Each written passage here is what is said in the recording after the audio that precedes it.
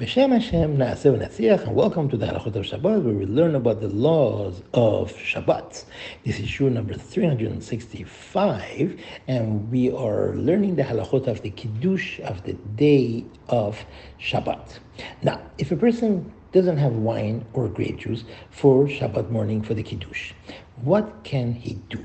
What he could do is something that's called Chamar Medina. That is an important drink in that country that has alcohol, like beer or whiskey or other things. He takes a cup of that and he says the Pesukim, and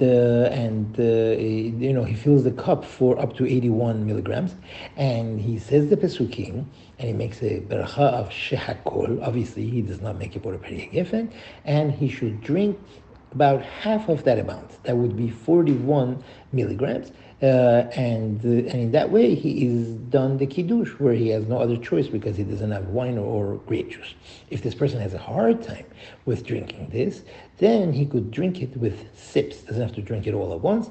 If he doesn't have Chamar Medina, he doesn't have an important alcoholic beverage, then he should make kiddush on something else which is important. It could be natural juice or something else that does not have alcohol, or any other soft drink. If he doesn't even have that, then in that case he makes kiddush on bread. That means he washes his hands with a beracha, then he sits down, says the pesukim of the kiddush, then he says beracha of hamotzi, and then he eats. Why don't we just say, like the night, if he doesn't have wine, he could make on bread? Because, as we mentioned before, kiddush of the day is to show a distinction between the meals that we eat during the week and the meals that we eat on Shabbat. And if we go straight to the bread, then we don't have that distinction, and that's why at the first thing that he should do, he should move to Chamar Medina. Now, when there is a kiddush in the Bet Knesset, and Baruch Hashem, there is many guests, there's many participants, the people in charge, they have to make sure that if they're giving kiddush, they have to make sure that there is enough cake or any other mezonot. It could be borekas, it could be lakshan, kugel, different things that are mezonot, so that the people that are participating in the kiddush, they would be able to make a beracha of mezonot and have enough, 1 kazait, which is 1 ounce of that, in order that they should be considered kiddush b'makom seuda.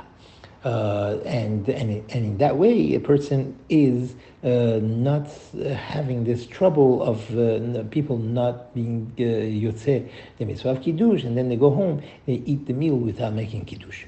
Now, if a person does not know how to make kiddush, he doesn't even know how to make a beracha of borah peri hagefen, his friend could go ahead and make kiddush for him.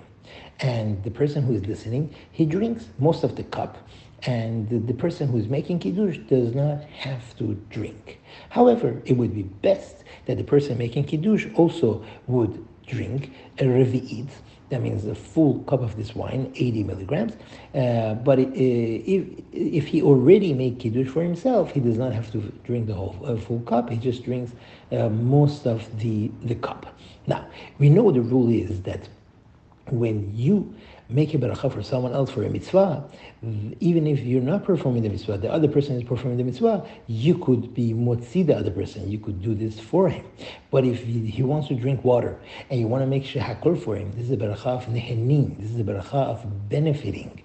And on that, you cannot have someone else's mind unless you yourself are benefiting. Why did we say in this case that a person could make borah peri hagefen even if he's not going to drink it? The answer is, once the kiddush is a dictum that the Chachamim made, that they said that we should make kiddush, then it becomes a mitzvah, and therefore I could make kiddush for the other person even if I am not going to drink it. But as we mentioned, it is better for the person to drink it as well. Thank you very much for listening, and have a wonderful day.